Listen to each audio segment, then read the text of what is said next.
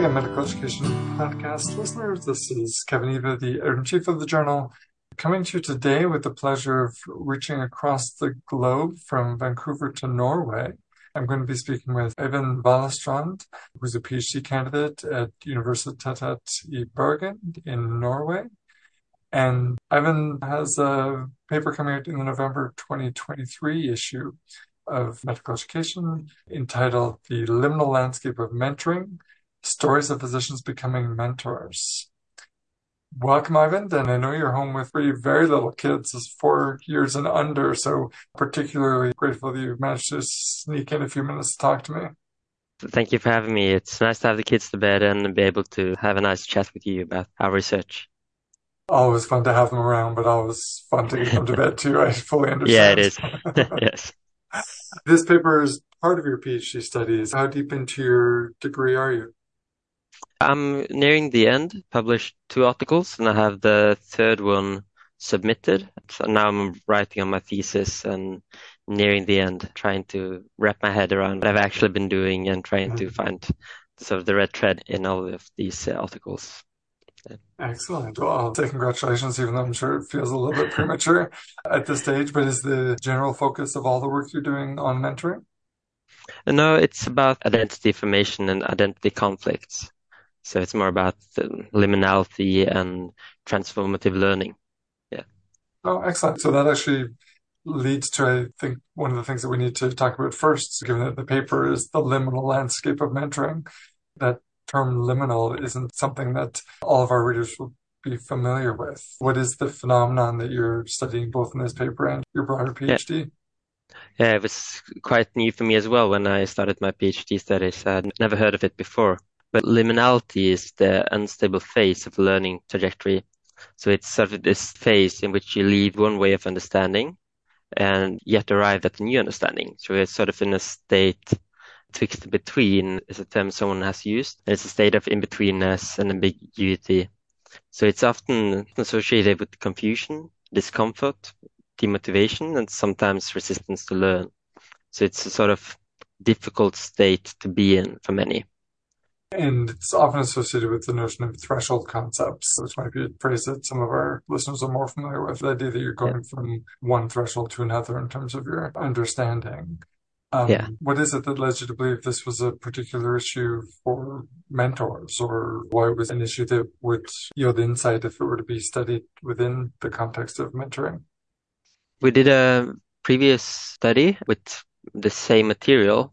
And when we did that, we identified threshold concepts for mentors.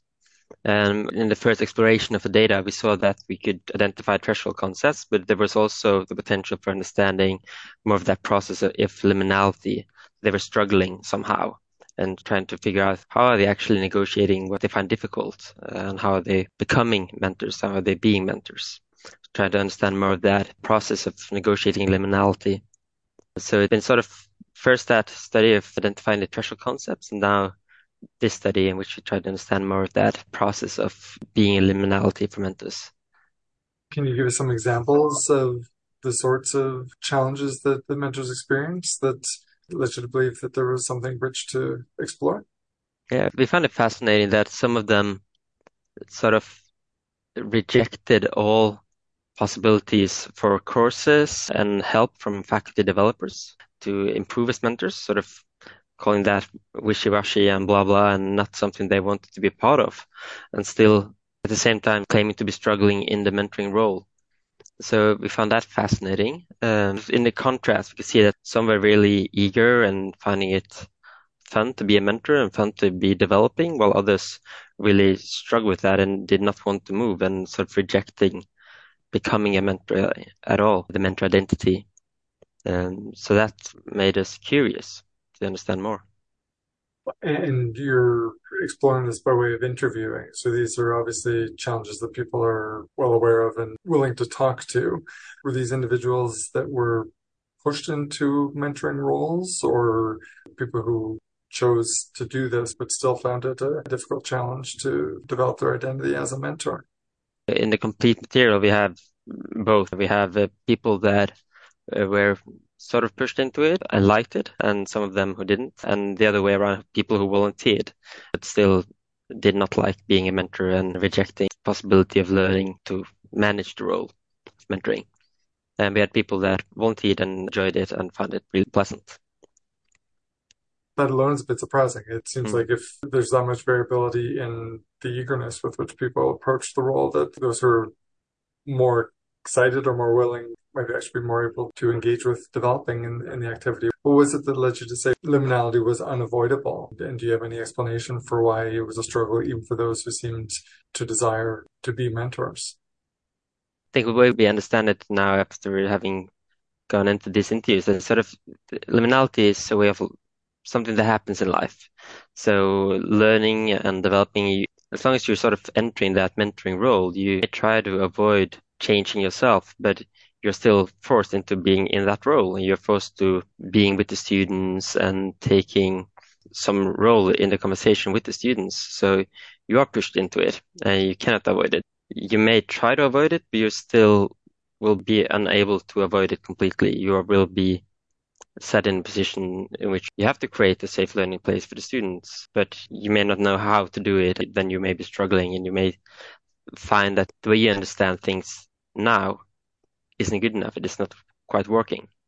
Mm. And then some people will say, okay, then what I'm doing isn't working, so I need to find a new way of doing things. So they enter liminality willingly, and others will say that I don't understand how I can do this.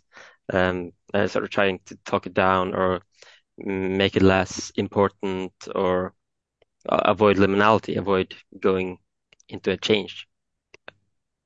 And that reminds me of the distinction that Ray Malopoulos and others have made between adaptive expertise and routine expertise. So here's another domain where it's possible that someone might simply try to do the same thing they've always done. And if it doesn't work, they're stuck versus individuals who might be more readily engaged with looking for innovative ways to move forward in those more complex or difficult moments.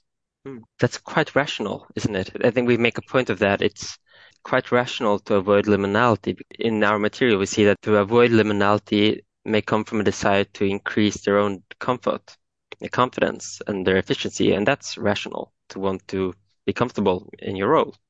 But trying to fix what you're struggling with means going into a process of finding new ways of being and doing things. And that's discomforting. That's troublesome. And so that's quite rational for some of them to avoid liminality. Yeah, it requires more effort, feels less fluent or less enjoyable. And it struck me too in reading your paper, the conflict between identity as a position and identity as a mentor and how they could actually oppose one another. I presume with most of your participants, the physician identity was strongest. And so it's the mentor identity that got pushed to the side or the people were most resistant to taking on. But maybe I can just ask you, first of all, to explain what I'm alluding to in terms of the contradiction and then talk about ways in which you might see helping physicians move beyond those struggles that you're describing. They found that those that were struggling with integrating identities, it seemed like they were having a sort of different view on medicine. So they perhaps deemed mentoring and the medical humanities more peripheral and not central to medicine. And that gave them perhaps a more narrow view of medicine. That made it difficult for them to integrate the mentor-physician identities. And we saw that they could contradict themselves when we were in a dialogue with them and they told stories. So they were contradicting themselves. So we have one example of one of them who tells about how he hates being a mentor. In the next sentence, he says that it's fine to be a mentor as well, instead of being asked about the mentoring students, because he is sort of shifting from one identity to another as he speaks. So he's speaking first as perhaps a colleague or a physician, and as a physician from his environment, he really hates being a mentor because that's how it is in their context. But he enjoys being with the students. So when he speaks as a mentor, he actually tells of how he enjoys it and he likes seeing the students develop. And I think that's one of the interesting findings we see here, that the identity process and how they are able to integrate identities, it's very influenced by the socio-cultural context. So if you are from an environment in which everybody speaks down mentoring and talk about how difficult that system is, or they don't see the reasoning behind it or the value of it, then it influences people. So one of the things we suggest is that very often faculty developers create courses for mentors. It's trying to help them become better mentors. That's what we do at our university and two other universities that the interviews are from, create workshops and courses. But we see here a need for actually targeting the context and how we are speaking about mentoring, how we are talking about mentoring, how we are integrating mentoring systems into the university and into the hospital. Which reinforces the value of you having done this across 3 different medical schools. And it is a very good reminder of not getting into the trap of talking about identity or any other characteristic as a stable trait that one possesses, as opposed to being in a constant interaction with one's environment.